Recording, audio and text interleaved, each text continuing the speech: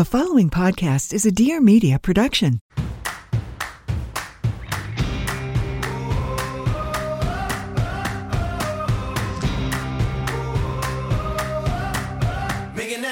Holy smoke-alicious, baby. Let's go. We are here. What a wild road it has been, but welcome to Trading Secrets and the first episode.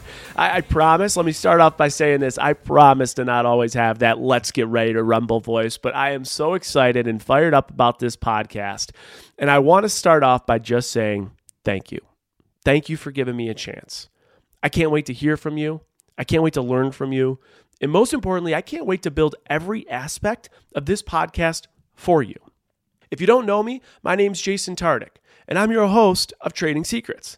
My very quick story is I grew up in Buffalo, New York, and I'd say my family's a bit of, we have modern family vibes. Grew up in a small town, Jewish liberal mother, Catholic conservative father, and a happily married gay brother. And as far as work goes, I was your typical follow the career rules guy, be the yes man, get my degree, grind at the bank, got my MBA, left the bank only to come back to the bank. I was the yes man. They relocated me all over the country. The biggest move from Rochester, New York to Seattle, Washington, all to get my cool, amazing senior vice president title.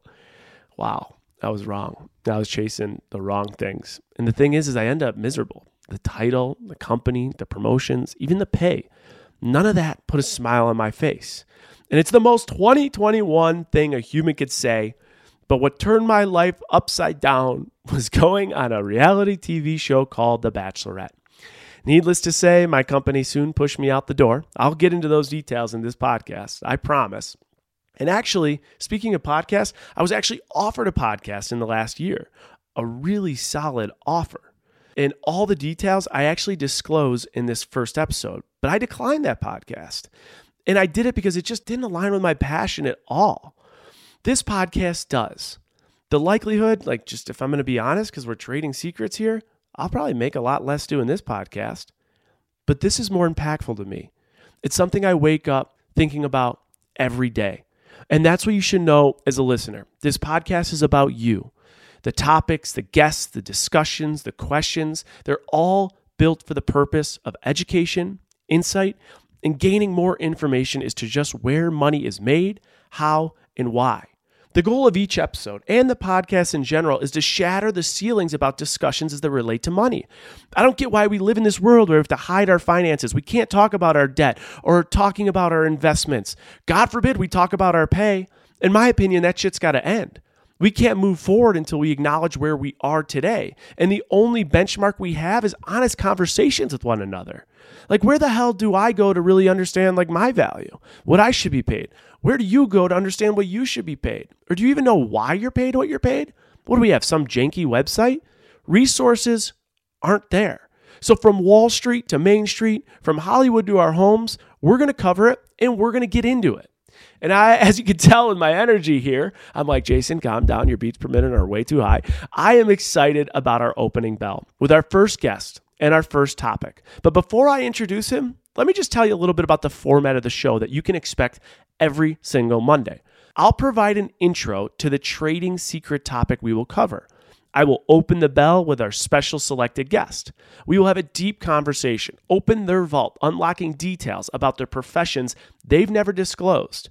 And we will end every episode with a trading secret from our guest, one we can all benefit from. After that, we'll have a ding, ding, ding closing bell recap with one of my lifelong friends, the voice of the viewers, the curious Canadian himself, David Arduin. He actually made a cameo on Becca's season, Bachelorette season 14, episode 6. She surprised me with my 3 best buddies. The other 2 got words in. David had 0 words, but trust me, he's full of words. And the best part is, why I've selected him for this, he doesn't have a business background or a finance background, but he's hungry and he's curious. Making him what I think is the perfect person to close the bell is the voice of the viewer, asking me my takes on all the details of the interview and asking specifics about those situations as they relate to me. But we're also going to go a step further, and we're going to have live calls from you guys so that we can answer any questions you have. Now let's get into our first topic, our first episode. Today's topic is part of our reality TV series, where once a month, every month, we will have a reality star from some different show. All shows. And the episode will be centered around the money and earnings before the show, during the show, and then after the show. You name a show, we'll have someone from it.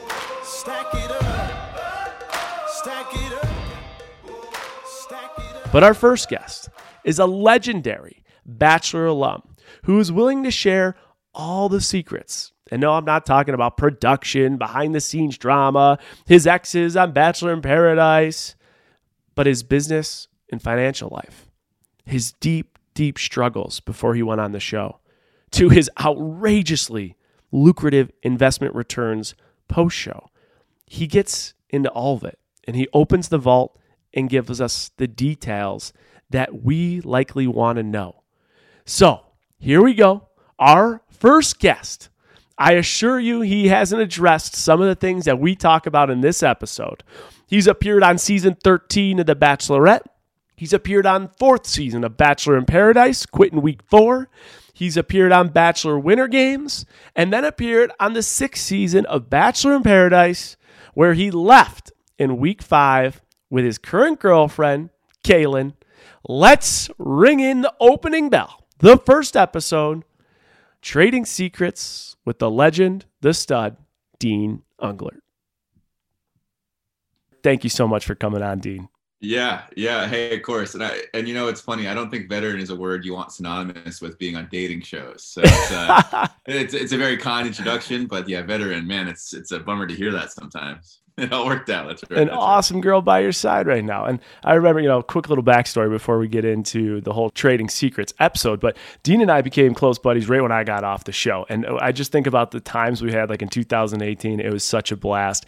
And there's a story about Dean that I don't know if I've actually ever said it on a podcast, but there's a story about Dean I always talk about. And it is like Dean to a T, but it's hilarious. So we're getting ready, and tell me if you remember this, but you come to the Bills game, we're tailgating, we're having the time of our lives. And we get invited to go in the Pagula's box. So this is Monday Night Football. God. Buffalo, but you know what's the story I'm telling? I know exactly what you're about Buffalo Bills are playing the New England Patriots. And so my parents are with us, and my parents are being parents. Like, Dean, Jason, Blake, get your shit together. You guys have beer all over. You're just in the bus lot, screaming, shout, partying like animals. Like, you got to be a professional in here. I'm like, all right. Then I say to Dean, like, Dean, this is who they are. This is Kim Pagula. Like, just be good, okay? He's like, yeah, I got this. We walk in, he beelines over to Kim Pagula, who has got this like ultimate presence. Like no one's even around her. And in fact, in this suite, it was amazing how it was set up. Do you remember this? She had her own like this like beautiful carpet. It was like this like beautiful carpet with these chairs. It looked like you were in this like very elegant family room with a big TV, and she was sitting there by herself watching the pregame. Uninterrupted, Dean comes up to her and says, "Oh, so nice to meet you. Thank you for having me. I love your royal blue sweater, your LA Dodgers royal blue sweater." And I was like, oh my God, we've been in here for 3 minutes. This is a disaster. Well, wait a second. That wasn't even the worst of it. I thought you were going to get to the part, and you even mentioned the carpet. I'm pretty sure I spilled a beer like not even 2 minutes later. I spilled a beer all over her brand new carpet. I forgot about that. You spilled the beer everywhere. That's what I thought you were going to get to. That was like that was when I looked around and I was like, I got to get the heck out of here. This was bad. But you know what? Before we get into the TV side of things, I don't know that everyone listening would know this, but it's my understanding for the last year or so, you've actually lived out of your van. And this is a money podcast. So I'm curious if you could tell us and walk through kind of like the expenses associated with that, why you went from living in an apartment to a van. Tell me the whole story and what it's like living in your van. I appreciate this podcast because you're right. I think that it is like taboo to talk about finances for whatever freaking reason. And I think that one of the biggest reasons for it is like it kind of like gives the financial institutions the control, and like it gives the employers the control and all that kind of stuff. 100%. So I started a travel blog outlining all of the expenses of things like flights, hotels, food. Like if you want to go to Egypt, jump on there and see how much it costs me to go to Egypt. And I have a similar post for my van. The van itself was obviously the biggest expense. The van itself cost me, it was like just over $27,000. I personally have a bad financial history up until a few years ago. So I had to pay for it in cash, which was a big bummer. It took a big hit there. And then after that, I probably put like another $20,000 worth of upgrades into it with like solar and a bunch of other stuff that I can't remember, like a roof rack, like a bunch of, like refrigerator, sink, like all that kind of stuff added up to about 20 grand.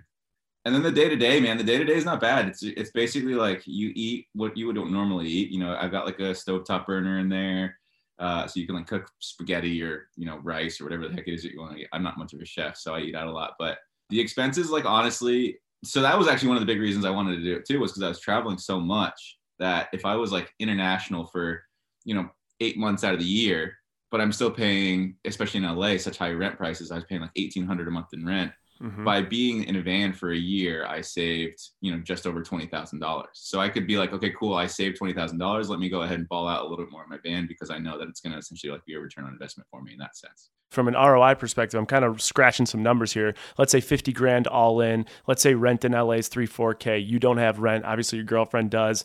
Net, you think you've come out from a return perspective positive? It sounds like you have.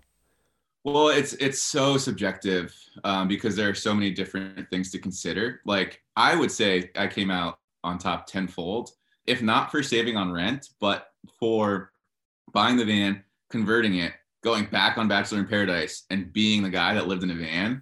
Like that alone, I think like got me, it kind of gets you more brand deals with companies you want to work with. It gets you more Instagram followers because people are like talking about how weird it is. And so on that avenue alone, I think it was absolutely worth it. And I love it. I still use it all the time to this day. So the underdog story sells. There's no doubt about it. When Dean came into Paradise and was like the hottest dude to ever walk the planet, people are like, fuck this guy. He comes in, long hair, mustache, living out of van. It was, oh, poor Dean. And boom, followers go up by 500,000 and your rates triple. Well, that basically exactly. And that was the biggest thing too. I was like, I really didn't want to go back to Paradise that second time. And I was like, you know what, screw it. If I'm going to do it, I'm just going to like make a caricature out of myself, like fucking let people make fun of myself before people can make fun of me kind of thing. And I think like The Bachelor was like, oh, this guy, like he's kind of like beating us to it. Like they were almost like a little sour about it in a sense, in my opinion. I mean, I could be mistaken, but at the end of the day, yeah, it was all fun. It all worked out. The van, I do think, has paid for itself a few times over, in addition to saving rent and then that. And, it's nice to be able to like go out now, like recreationally with Kaylin and not have to worry about getting a hotel. So that saves you a couple $100 a night, like that kind of stuff. So yeah, that makes sense. And one of the things you just alluded to is the fact you do have a partner now, and obviously things change and that you guys did buy a house. And I thought from the research I did, it's in Vegas. So from a dollar and cents perspective, I know Vegas is a very solid place to live from a cost of living adjustment, right? 0% state income tax. I believe property taxes are in the 0.5%, which are the lowest in the entire country. And then sales tax are in like 6.5%. So cost of living adjustment, it's the place to be. Was that part of the reason that you are now, and are you building a home? Did you buy a home? Was that part of the reason? And what's the plan for that home? No, yeah, you nailed it right in the head. That was a huge part of it. I was talking to my buddy back in like September, October last year. And he was like, yeah, like, I don't know why you guys are still living in LA. Like you should get a place like Nevada or Texas or something where you pay no income tax, especially for, people like you and me, where all of our income is 1099. And so income tax is it's like a pretty big impact and influencer thing on what's going on. So we were like, yeah, like let's look into it. And then Kaylin's grandparents and her aunt and uncle live in Las Vegas as well. And so we wanted to buy a house because renting sucks. I think, you throw so much money away renting throughout the course of a lifetime that eventually you're just like, why are we doing this? Like, let's start putting our mortgage towards the house rather than a rent payment being thrown away. Right. And we were looking around LA, and dude, in LA, it's like we were looking at like houses that were like 1.5 million.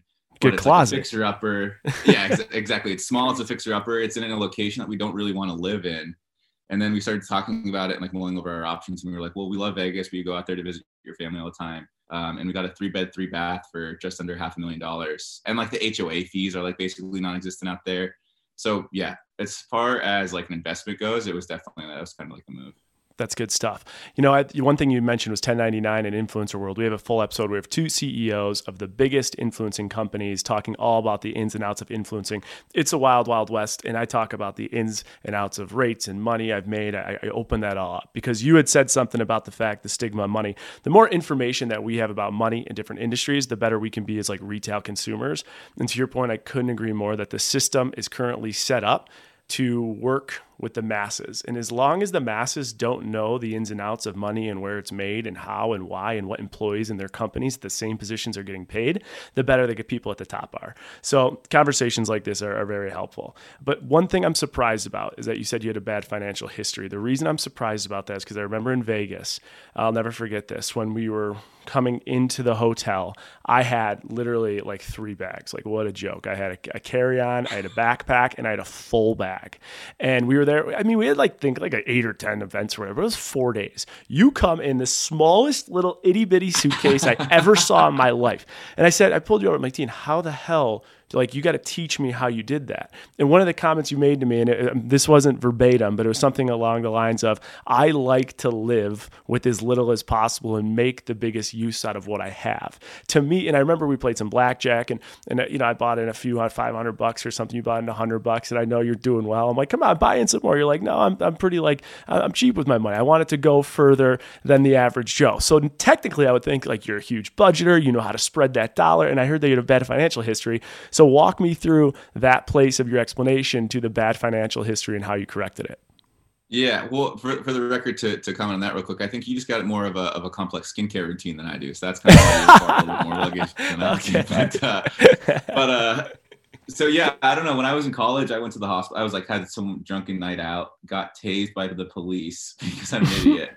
I was very young. I was like 19 at the time. And I was just like, being a buffoon. I think I was like peeing on the street, and the cop told me to stop peeing, and I like started running away, and he tased me, and I went to the hospital for that. And the hospital bill as a uninsured college kid was like, it was like 10 grand, which really isn't that much. But for me at the time, it was like enough to me being like, I'm going to forget this ever happened. I'm not going to do anything. And I'm going to hopefully like the statute of limitations kicks in 7 years and it just gets, wiped clean from my record. Sure enough, not the case. I also had like some student loans that I defaulted on. So I came off of the Bachelorette probably like $25,000 in debt, which again isn't that much, but sure. it can be for sure. And they were all delinquent accounts, and so my credit scores were barely holding on above 500. And that's why when I first got my first couple like influencer checks or whatever, I think my very first check I ever got was like $10,000 for shilling some sort of mattress on Instagram, right? And I was like, $10,000 for a mattress for me to just post, like, and I get a free mattress out of it. That's great. So I did a couple of those, and immediately, I was like, the very first thing I did was paid off all of my debts to like the creditors, whatever it is. Sure. And that was, I want to say, like 3.5 years ago. And so even since then, like I'm still obviously paying the price for being so careless of it when I was younger, but it's definitely improved pretty significantly. So yeah, if I could go back and obviously not do those things, I would, but just have to pay the price now, I guess. Yeah. And people that I've met with through Restart, I mean, I think the biggest thing is being able to plug those holes and then figure out what the behavior was and finding solutions to make sure that behavior doesn't repeat itself. Because everybody fucks up their decision-making with expenses, whether it's buying, saving, selling. I mean, everybody does. I think it's just how quickly you can recover. There's a reason why right now there's literally $420 billion of rolling credit card debt in the United States month to month. There's a reason for that. Yet there's only 39% of people that have $1,000 in cash should they need the money right away. So it's a crazy world we live in. Now, you're a 4-time Bachelor appearance guy. Sorry to rub it in, but you are. Now, I talk on this episode too about some of my Bachelor contracts. So I talked about, how we weren't paid on Bachelorette. I talked about what I was paid on Bachelor in Paradise, but I decided not to go. I forego that. I signed the contract, then pulled it back. I talked about what the Bachelor contract looked like. And then I was also recruited to do a podcast for The Bachelor. I ended up turning down, but I talk about that. So I'm curious from your perspective. We know on season 13, at least I would believe, that you weren't paid. Now, correct me if I'm wrong if you were, but I'm curious, how did those contracts change from show to show, if you're willing to speak about it? And did you leverage at all the fact that your notoriety and familiar face fame became greater for each show, therefore your price point would have, or at least should have, gone up? Right. No, in theory, that's absolutely right. So yes, so I did not get paid for Bachelorette. And that was a tricky time too, because Bachelorette, you take a leave of absence from work, you're not getting paid for the time that you're spending on the show. You still have your bills to pay when you're back home. And I got super lucky because my roommates at the time, when I left, even though I thought I was going to be gone for like a couple days a week tops, they started Airbnb-ing my room out right away. So I didn't have to pay rent, fortunately, while I was gone. And then I got back from the show and I was like struggling for cash, wasn't sure what I was going to do, go back to work. But like, obviously paychecks don't come right away. And then they hit me up and they're like, hey, do you want to do Bachelor in Paradise, this other show? It pays $400 a day. You could be there for up to like 30 days, something like that. So I was like, oh yeah, great. $400 a day, 30 days, $12,000. Okay. That's fantastic. And then I start talking to some friends and they're like, well, you should get more money because you're kind of like the guy coming off the show. You're going to be like the most, you're who they want most from your season to go to Paradise, minus like Peter, obviously. And I was like, okay, cool. Pay me $800 a day. And they were like, no, dude, go fuck yourself. Like, I'm not gonna pay you that much. We'll pay you $600. And I'm so certain, like at that point I was like out of principle. I just like wanted them to pay, could have been $1 more, but out of principle, I wanted them to pay me more than they were offering everybody else just because I thought I was hot shit for some reason. So they paid me $600 a day for 30 days. And I've heard other people, I can't remember who it was, but I've heard people getting upwards of like $1,000 a day for Paradise. Mm-hmm. But at the time, like I said, I was struggling for cash because I took 2 months off of work, didn't see a single dollar for those 2 months. So $600 a day for 30 days, 18 grand. Like I'm seeing that and I'm like, yeah, absolutely. I would have done this for, $100 a day kind of thing. For sure. Go on that show. And in my experience, at least, most of the money that comes from going on any type of reality TV show is from the endorsements that follow afterwards. For sure. So we filmed Paradise and then I get a call. I left Paradise single. Obviously that whole season was pretty complicated for me, but I got a call. I was like doing some event in Canada and the producers were like, hey, we want you to be the Bachelor for us next year. Do you want to do it? In the back of my head, I was like, no, I don't want to do it. Like, I just went through the worst season of my life. Like, I don't even know. I don't want to get like married anytime soon, anything like that. Right. But I was like, well, it's too big of an opportunity to pass up. So I said, yes. And I think that they offer it to a couple of people every single year. So I was like, yeah, I'll do it. Send the contract over. So they sent the contract over. It was for, I think it was like 75 grand to be the Bachelor for the season. And I'm sure you probably got something similar to that, right? Not the price, but at least like. So ours was 100. So mine was 100. Nice. And then what they did is they gave 3 contracts and we were all buddies. So we just compared them. So me, Colton, and Blake each had contracts for 100. I talked to a couple other former Bachelors and Bachelorettes. And I was like, hey, like, just so you guys know, like I'm being considered for this opportunity. Just so I can like kind of price myself into it. What were you guys paid for your cooperation and all that kind of stuff? And 100 seems pretty good. I was pretty happy with 75. And again, like you just said, like anything would have like the money doesn't come from that contract. The money comes from after the fact. So I said yes to it. And obviously they ended up, I think they went with Ari that year instead, which like forever grateful. Obviously it's kind of led me down this path that I am now with Kaylin. So, and then those other shows were like, I kind of like just stopped caring because I was like, what's the difference between $1,000 to $2,000 per show? If again, like I'm not going for the big paycheck that comes from it. So I kind of stopped caring to negotiate so much until the last Bachelor in Paradise season I went on. I was like, yeah, guys, like I'll do it, but you got to pay me like $20,000 an episode or a day or something, like some absurd amount. Like when I said it to, I was like so vindicated. I was like, they're not going to get me for $1 less than what I need right now. And then eventually as time wore on, I was like, you know what, screw it. I think I went down for like $602 a day or something like that. Okay. So similar to Paradise round 1. Yeah. Okay. And dude, those shows are crazy because it's like there's so many contestants to pull from that like your presence doesn't really matter to them that much, you know. For Winter Games though, and if you said it, I apologize, but what did it look like for Winter Games? It was very, very similar. It was like $400 a day. 400. But that one filmed over a much less shorter amount of time. Yeah. Winter Games was like the one thing where it was like we were just doing it because it was like interesting and fun and for the first time ever they had done it. But that one was like the ratings were horrible for it. The pay was bad. The setting wasn't that great. We were like in Vermont and it had snowed in so long. And so it was just like one of those things where it was like, why are we all here? Like this is kind of just a waste of everyone's time. For sure. And I think you've been perceived in so many different capacities, like the hot single guy, the adventure nomad, the player. Like you've had so many stigmas because of the different ways that you were at least captured on the show. I don't really want to dive into that. I know you've talked about it on so many podcasts. What I do want to dive into is how that actually affected monetization. As we're talking about this, the ins and outs of rates and marketing, when you signed up for the show, did you ever think that this could be a financial opportunity? Or did you just say, you know what, I'm sick of work. I don't like where I'm at. Let's just roll the dice, see what happens. Yeah, definitely the latter in that sense. Okay. Like I said, up until I got that first deal for that mattress, I didn't even realize that you could monetize Instagram. Yeah. And I think I had talked to like Ashley Iaconetti after filming Bachelorette, like seeing if I should go on Bachelor in Paradise. And she was like, it would literally be a horrible like career / financial move for you not to go to Paradise. Because she was like, I've had so many opportunities come to me through it. And I was like, opportunities? What do you mean opportunity? Like, this was before Bachelor even aired, you know what I mean? Sure. So I was completely oblivious to it, but obviously super grateful for all the opportunities that have come from it. Like you kind of mentioned earlier, I try to keep my overhead costs pretty low. Yeah. And as long as like the income is continuing to go up, it's like a nice little gap there, I guess. There you go. And you talked about opportunities, and one of the opportunities I saw that you have, and you've had for quite a while now, I think I tallied up 152 episodes, could be wrong there, but is the I Suck at Dating podcast with Jared. Oh, yeah. And I know you guys have had Jared in there, and you've had Vanessa in there. And so tell me a little bit about your vision into the podcast space now that you're there, from a rewarding factor and also a potential lucrative factor. What's your overall take on it now that you have a podcast that's been out for that long? Yeah, we've been kind of hot and cold with the podcast. As I'm obviously, you're hosting the podcast now. The work put in, it can vary from anything from an hour a week to 10 to 20 hours a week, depending on exactly how involved you are and like the post processing and all that kind of stuff.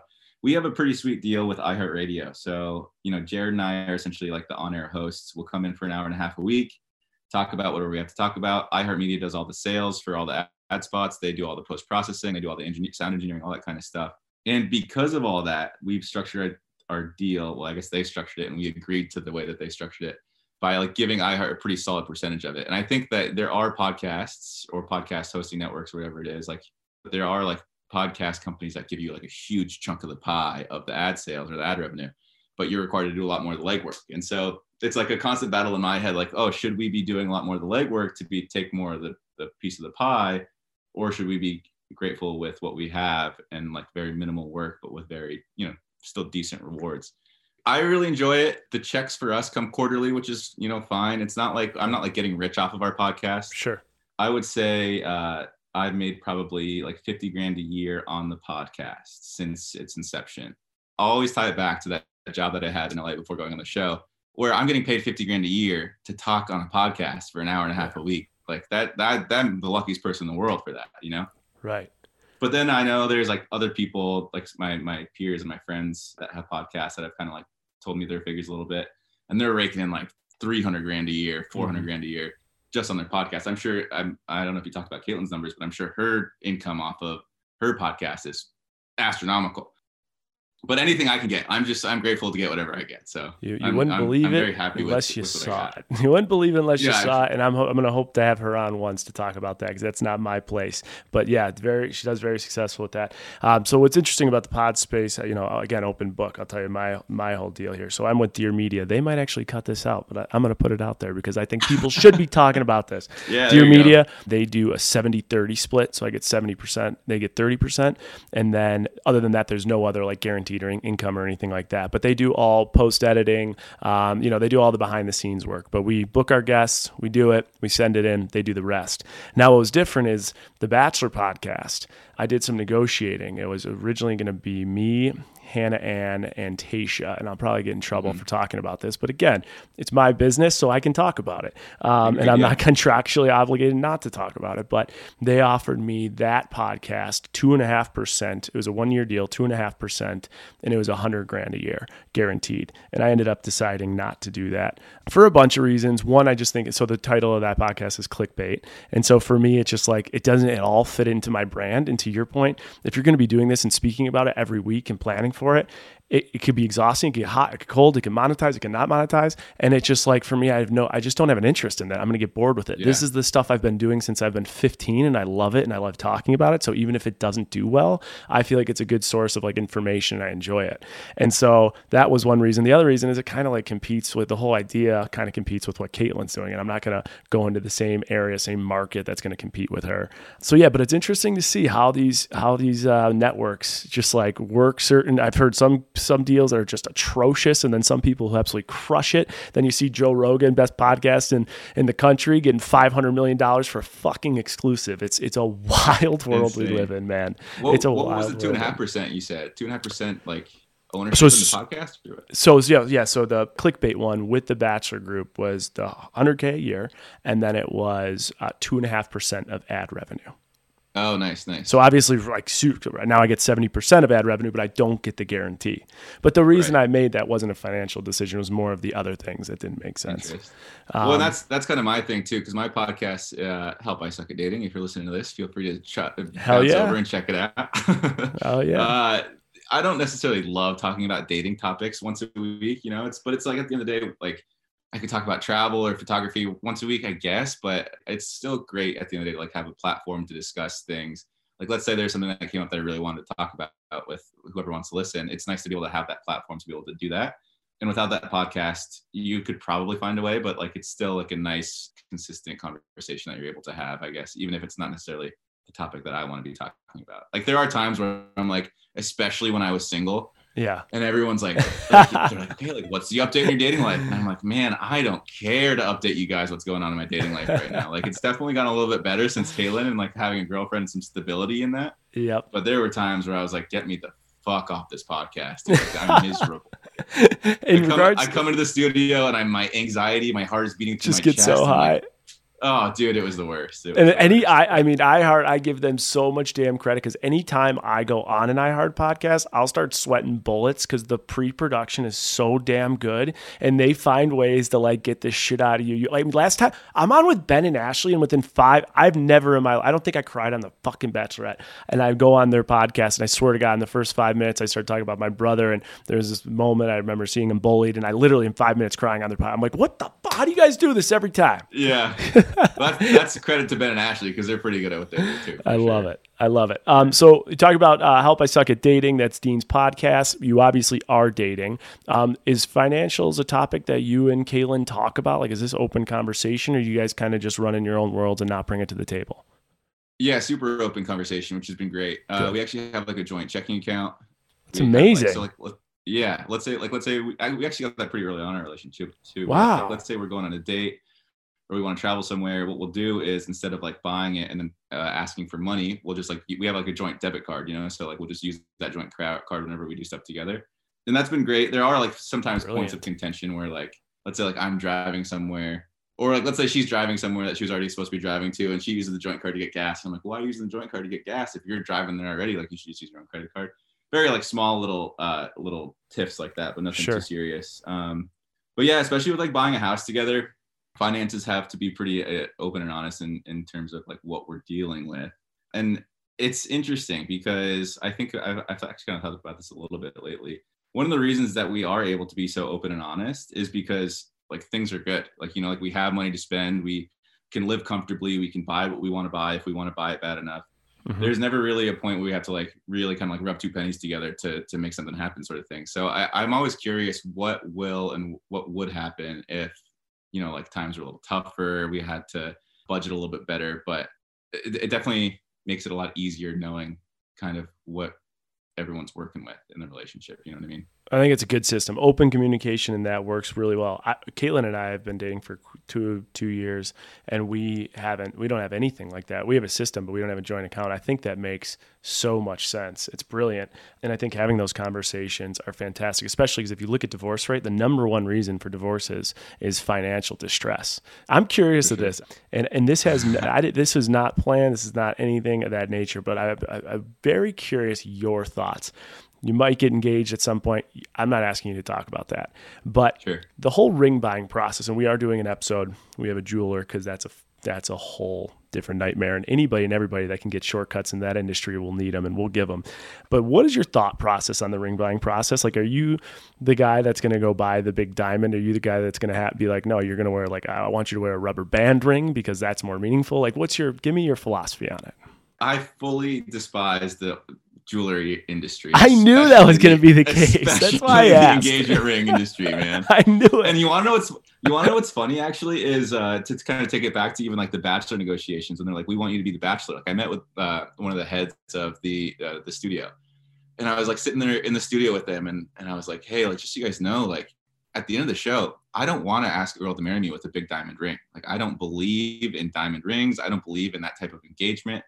And they looked me dead in the eyes and they said, Dean, if you're the Bachelor, you're gonna fucking ask the person to marry you with a diamond ring. And I was like, I probably just lost it right then and there by saying that, because it's so crazy to me that people are gonna go and, shell out, what is it, like a quarter of your yearly salary to buy a ring for someone? Yeah, it's a beautiful diamond ring. Who do you think came up with that strategy? Right, exactly. Quarter of your salary. It's this companies that sell them. Yeah, but tell me a little bit. I mean, you said you despise it. So give me the full opinion of Dean on the diamond ring engagement ring process. I'm all about big expenses are perfectly fine. They come with life, but as long as they add practical value to your life, you buy a house, you live in the house, you buy a car, you drive the car. You buy a $30,000 ring. What is that ring doing for you other than like it's essentially giving you social status, like bragging rights to your friends, like, oh my God, look at this beautiful ring my fiance bought for me. It just that money could be so much better spent somewhere else. And then you even like look at obviously like diamond mining and how like unethical that is, and the carbon footprint of all that kind of stuff too. But the biggest thing for me is like the practical application of a big expense like that. A diamond ring has absolutely no practical value in my opinion.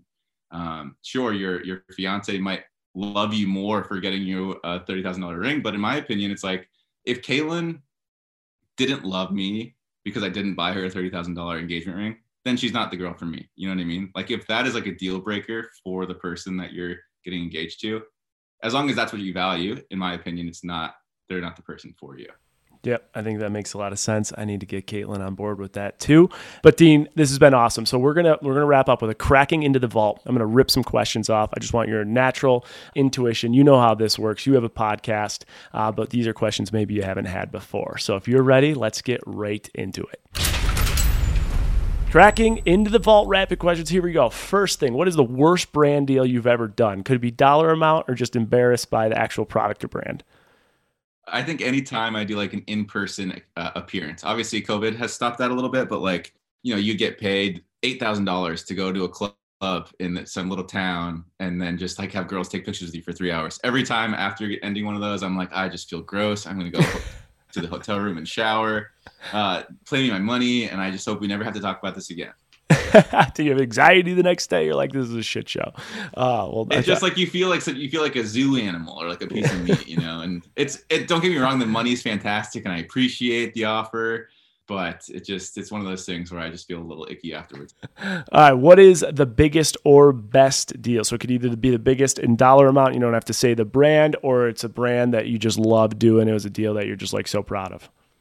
Yeah, I've been getting a couple Nikon deals lately, and every time they want to do a deal with me, I'm like, oh, you want to do a deal with me? Like, I'm so glad because I love Nikon cameras. Like, I got my start, like I started taking photography lessons on a Nikon camera, and I'm actually just doing one with them now. They're paying me, we're just talking about it. So they're paying me just under 30 grand.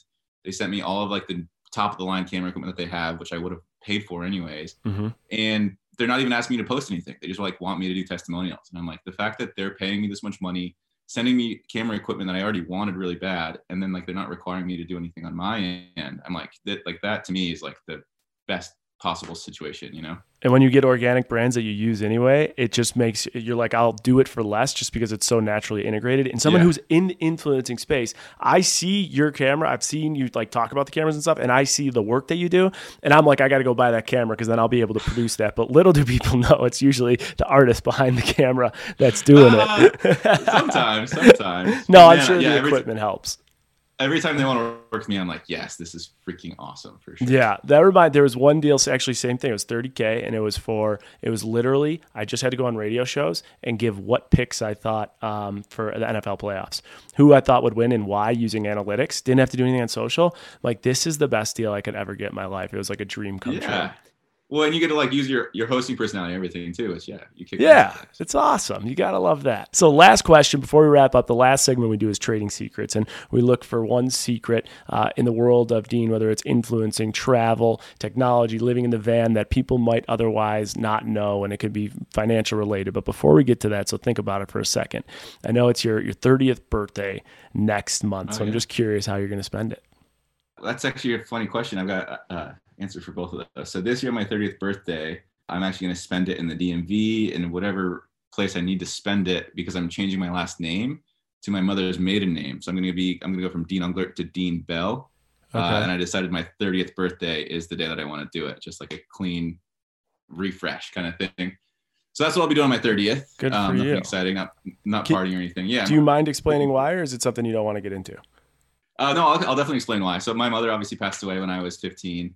I love her to death, and I want her memory to be able to live on in any way, shape, or form. And I think by honoring her by changing my last name to her last name would be, pretty cool. My father, like I've thought about whether it'd be disrespectful to him or not to basically give up his last name and move it to my mother's maiden name. But then the more I thought about it, like he gave up his last name. His last name is no longer Unglert. It's Kalsa. So I don't think that I kind of can't come to terms with being okay with that. So that's how I'll spend my 30th. And that's then a beautiful story. Oh yeah, thanks. And then what was the other one? Just so random. So where can I ask you? Do you think will you give your kids your new last name? Oh sure, yeah. Definitely would give them Bell for sure. Okay, that's awesome. That's and it's funny because my brother is getting married next month or in May, I guess. And his fiance is like, Brad, you should change your last name to Bell too, because I'd rather be Ashley Bell than Ashley Unglert. Like if you're taking the last name, like Bell is more enticing than Unglert is. Yeah. You know what I mean? Wow, that's a beautiful story. A little bit more pretty. That's cool. All right. Well, where we'll wrap up. Thanks for sharing that too. We'll wrap up with the trading secret. So it could be anything about your business life, the influencing space, the Bachelor world, anything that like a trading secret you can give that might give some more information to the average consumer, or might even help them as they're navigating their lives financially, professionally, and personally. Well, I guess I don't have as much of an answer as I thought I did initially. But what's interesting is this year alone, since January of 2021, I've made more money investing than I have influencing over the past 2 years. And it's crazy to me. You always hear the old adage, it takes money to make money, but you never realize how truthful that actually is until you start making real money and how much money it took to make that money. You know what I mean? So I'm in investing groups, like Discords, and I talk to my close friends about it all the time. And I'm like, hey, back in January, I'm like, hey, I'm going to dump this much money into GameStop. Trust me, it's going to skyrocket. And they would do it. And then we come back and talk about how much money we made, or the tips or whatever, we could have done better. And I'm always proud of how much money we're all making together. But it's if they're putting in a 1/10 of what I'm putting in, that means I'm 10xing the income at the end of it. And so it's just been absolutely crazy. So through some ridiculous investments like Bitcoin and other altcoins and all that kind of stuff, the income over the past 3 months has been absolutely insane. And obviously we're in a pretty bullish market in terms of the crypto space, but of course that's been one of my things too, is a lot of them have 10x their investments. And then now they're kind of getting into the place where they're able to start making real substantial amounts of money. And so I guess any advice or whatever I would have is it doesn't matter whether you're making a little or a lot, as long as you're able to compound that and keep stacking on top of it rather than taking away the losses. But it's been crazy, man. Yeah, it's I'll be super honest with Kaylin about that stuff too. For instance, a month ago, this one random coin I put 10 grand in.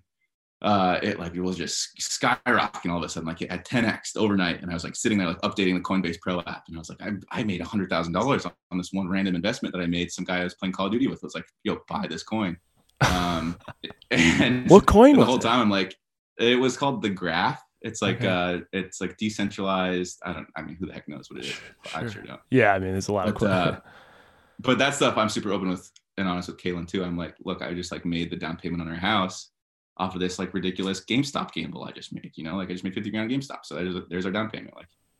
Feel that is just so crazy to me. It's and you would never do it. Obviously you're only investing things that you're comfortable losing, and that you should only ever do that. Yeah. But it's been a very crazy, eye-opening 3 months where it's okay, all these things are going so well. Obviously it's never always going to go well for you, but it's been a bit of a roller coaster. That is so cool. That's something I didn't know that you do, and it's interesting to learn more about it. Other than the Graph and GameStop, can you think of any other investments you've made that you're proud of, or something that you think a little bit more about? I'm curious about this. I got into Bitcoin late 2020 when it was down at 15 grand. You son of a bitch! Did you really? Yeah. God, that's amazing. I didn't get in that big. I wish I got in bigger. So I have a guy who does the crypto investing for me, at least just with Bitcoin.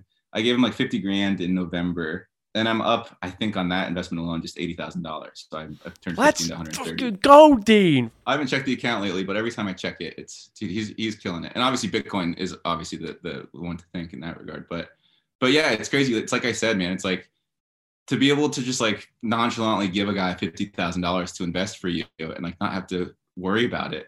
I never in my life thought that I would be able to be in a position to do that.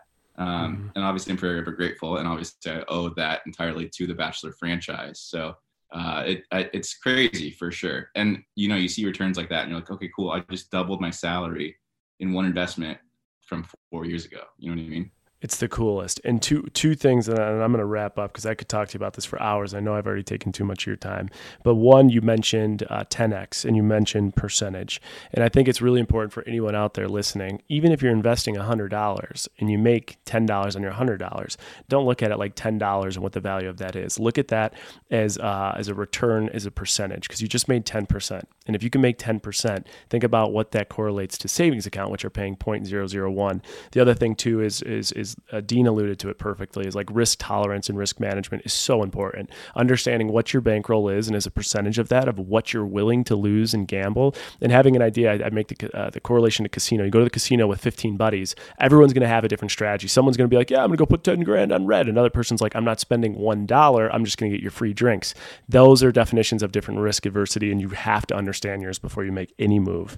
The other thing, I think you said it right. We talked a little bit about The Bachelor, and people can beat up producers in the show and every angle and every which way, especially cast that comes off. But all of us that have a platform because of the show are able to monetize it in ways likely we never would have before. In the back of our heads, we all have to be very thankful and feel fortunate for the show that we did come from and the opportunities it's given us. The irony in my case too is I hate reality television. So like I was on the show I watch it every once in a while when Kaylin watches it, but like I hate reality television, but I'm super, super grateful for the things that it has opened doors for me for, you know what I mean? So exactly. Yeah, I agree with everything you said. But yeah, no, I appreciate you having me. This was a blast. Dean, I really appreciate it. It really is always an honor to catch up. It's been way too long. We need another night out and just go tear it up. But in the meantime, good luck with everything else and congratulations on all your success. Thanks, man. I'll talk to you soon. All right, my man. Thanks for being here. Ding, ding, ding. Welcome back to the Closing Bell with David and Jason, where we break down and recap our guest. And David is the voice of the viewer, the curious Canadian who will get my take on everything and also input his. And we just discussed with the one and only Dean Unglert. Wow, it's so good to see Dean. And you know what, David? I was thinking about this. When we jumped on this, I'm like, you guys have met plenty of times before. Oh, yeah. Yeah, I've met Dean a couple times. I was at that aforementioned Bills game Monday nighter with Blake and a couple of the other guys. And I never forget the first time I met Dean. It was right when you got off the show. We were in New York City. We were at the bar Ainsworth. There was a bunch of us there. And I was just like I am now, just a friend of yours and just a normal guy. And I'll never forget, like, Dean taking the time out of his day, Sunday fun day, like everyone's going nuts around us, to ask me questions, get to know me. What do I do for a living? Like, where am I from? And just such a nice guy. And I remember him just at that time just saying, he was opening up like a book, like how lost he was, how he doesn't know what he's going to do for a living. How so you got into the weeds with him about that stuff, well, like how much you're making and stuff, like you know me, like weeds. Yeah, you get like in the weeds.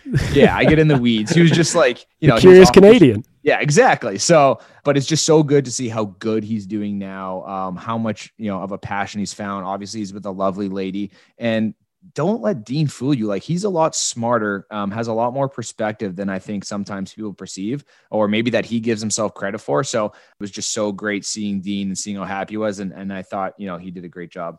Yeah, exactly. And you got to listen to it all back. And yeah, Dean is a very well thought out guy. He's a great storyteller. Like, he tells his story succinctly, well thought out, and he knows what he's doing and how he's doing. And he's also kind of an open book, which I give him so much credit to. We had such a good time. I also think, like, in anybody, like business relationships, personal relationships, take key note of what David just said. I think it's really important when you meet someone. Something I look for is not only does that person talk about them, but they ask about you. And that's such a key indicator, I think, of someone's character. And that is the person Dean is. And like you said, don't let him fool you. You even caught his trading secret. The guy's made $100K on Bitcoin, and his story, like anyone's, he was late to the game. He had a bad financial trouble early on, but he corrected that, and it's never too late. And anyone listening out there, it's never, never too late. One thing that he brought up that kind of caught me off guard was, he was talking about his journey in terms of the amount of debt that he got himself in, 25K in debt. And he kind of like shrugged it off like it wasn't that amount. And I was like gasping, like that's my biggest fear in life, is being like any amount in debt. I had a debit card till I was like 25 because I didn't want to like get in credit card debt, which is a mistake financially. What was your take on that? You know what? So first of all, I think there's a big learning discussion there. Is his $25K in debt all stemmed from the hospital bills, remember? And so healthcare, not having the right coverage and the expense associated with it is one of the number one reasons that people actually go bankrupt. And so $25K, while that sounds like a lot from a healthcare perspective and an issue, it's actually not. The average United States consumer holds $92,000 in consumer debt. And what consumer debt is, just for anyone that's like, define what that means. It's just essentially something that you own as a result of purchasing a good. So that is in the form of credit card debt, student loans, auto loans, mortgages, etc. The big takeaway I have, and we'll have a whole episode on this, but if you're listening, you have credit card debt, it's time to restructure that. It is time to refinance that and repay it. You got to get rid of the debt. It's the most expensive, but to your point, David, $25K in comparison to the US average actually isn't too bad. Well, good. Well, that's a success story then, because he climbed his way out of it. And, that's right. And credit's real. We just purchased our first home in October, and just having to go through and see your credit score and how much it affects. Like, we locked in a 30-year mortgage, and seeing how like the tens of thousands of dollars that we're saving because our credit score is 50 points higher than if it was XYZ. So that was, it's a real thing. One thing that I want to get into that Dean talked about was his Bachelor in Paradise contracts, I should say, having gone through it twice. I'll never forget you coming off the show, going back to work. You actually didn't quit your job, and they still let you come back, even though you were gone for the full time was almost 3 months. I remember the code red phone calls, all those things when you were getting the offers and this and that, and you were close to being the Bachelor as well. So you were trying to navigate what to do. Let us into that conversation from your perspective. What did that look like? How close were you to going? What did your negotiations look like? I mean, David, you know my fear of needles, right? Death, right? Like death. I pass out. I'm that guy. I went as far with Bachelor in Paradise as getting the blood test. I got the blood test. I signed the contract. I did the negotiating, and I ended up not going. There's a bunch of reasons why I didn't go, but one of the main drivers was I just got 3 months off of work. I had no idea what was going to happen or come from it. I got back to work, had my job, and my employer at the time, which I will get into the weeds about everything with my job and ended up how I exited, and that's a long story that we're not going to get into now. But what I will tell you is they told me if I went to Paradise, I'd lose my job. And there were many reasons I didn't go. That was a main driver. But I did. We talked about Dean's contract. I actually I negotiated a $5K guarantee in $600 a day. So that was my contract. Never went though. So that's that. Is that $5K and then $600 a week on top of that, or $5K just in case you got kicked off? They sent you home the first week. Yeah, so it's like $600 a day, and then it's $5K no matter what. If I go home day one, you get that at least $5K. The reason is because like I was like, if I'm going to actually go down there and potentially have an issue with my job, like I better make some money. So they guaranteed the $5K. Smart. Ended up not going, and I just want to really quickly put this out there that the reason I talk about these numbers, I'm not trying to like. I hope producers and stuff don't get upset with this stuff. It's literally verbatim. The point of this podcast is to break this stigma.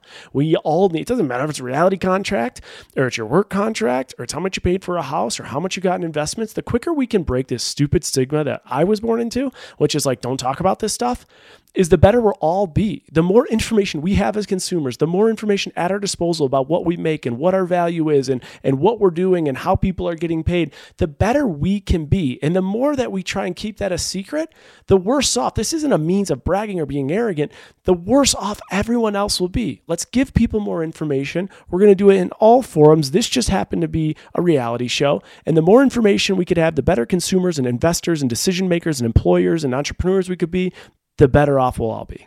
I think Dean hit the nail on the head where he was like, it's liberating to talk about this. We should talk about our finances. We should talk about this more because it gives the corporations, it gives them more power. The more we're silenced, the more they have control. The more we talk about it, the more we can understand our self-worth, our self-value. So I thought that was really, really good. One other thing other thing that he talked about, which I think is a really important thing in just life and relationships, is the conversations about finance in a relationship. And he had some really good examples with him and Kaylin. Where are you and KB at? Do you guys talk about money in your relationship? Yeah, I mean, that's a David, brilliant question. So first of all, I thought I was blown away by the joint checking account, just dating. Yeah. I think that's smart though, because you think about how many times you go to dinners and stuff like that, and who takes what. I like the idea of like, put a few $100, whatever you can budget, put it in an account, own it together. And then when you do stuff, just take from that account. I thought that was a really good idea. We do. Caitlin's financial whole situation, like Caitlin's always been very successful, especially the last few years. She's just been so successful, but managing money has not been her forte. Now, she doesn't spend money. It's just she doesn't know like what it means, where it is, who, like when it should come in, all this stuff. So when I got in, we created this whole 360 approach. Like I have every angle covered for her of checks and balances. So her accountant is watching every single transaction. We have an assistant that's managing her AR to make sure payments that she's due aren't late. We have her manager on it. So almost every single person that has different incentives are all in this system of checks and balance, so that there is a complete, accurate communication of what she's paid, when she's paid, and how she's paid. But that being said, we don't have a joint account, but we are open and honest with where we stand from a debt perspective, how much we make, what our plans are, the next home we want to afford, all that stuff. Well, let me tell you, as a married man, sometimes, you're not a married man yet. So that may change with the joint accounts. But I just think, in life in general, I'm not going to get too deep into the weeds in this, but I just think it's talk about empowering conversations. Like if you're going to spend the rest of your life with someone, and with the way the divorce rates are in this country, most of those divorce rates are probably attributed to finance. And the more you can get on the same page and be comfortable and supportive and understanding, like, hey, let's lay it all out there before we're going to spend the rest of our lives together. How much money do you have in the bank? How much money do you have saved, invested? Do you have a retirement? Because that sets up, well, we know we want to have this type of house. We want to know we want to have this many kids. We know we want to live in this area. The more you can have those conversations, I think the better off it is. So to hear like KB, true. Yeah, to hear KB and you, like, it's all about just supporting and learning from one another. And it's just to each their own too. As long as they're having the conversation, it doesn't have to be the same across the board. Yeah. And I think to your point, David, it makes perfect sense. Too many people out there use money as a leverage tool within the relationship that has 1,000%. nothing to do with the relationship. Like if you're not making as much money as your partner, that doesn't mean shit. That doesn't mean you're less valuable. Caitlin makes way more money than I do. And that doesn't mean that I am less of her or whatever. There were years in my career where I made way more money than she did.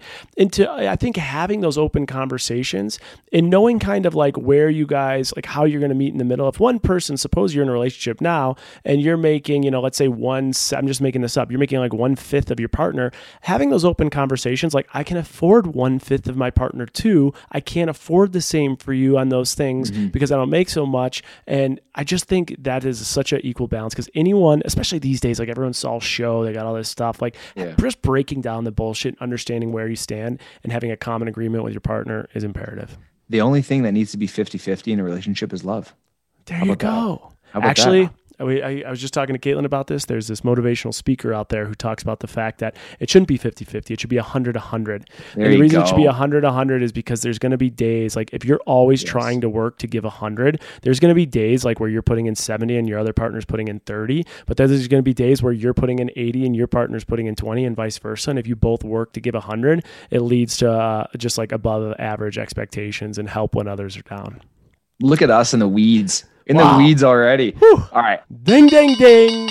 We are going to end that with the closing bell. David and Jason, the Curious Canadian himself, digging into the weeds with me. I'm already sweating, and this is only the first episode. Guys, thank you for joining us. We have an incredible episode coming out next Monday, so be ready. And if you could, and you enjoyed this, please keep us coming back. Subscribe, tell your friends, and most importantly, give us 5 stars on the reviews.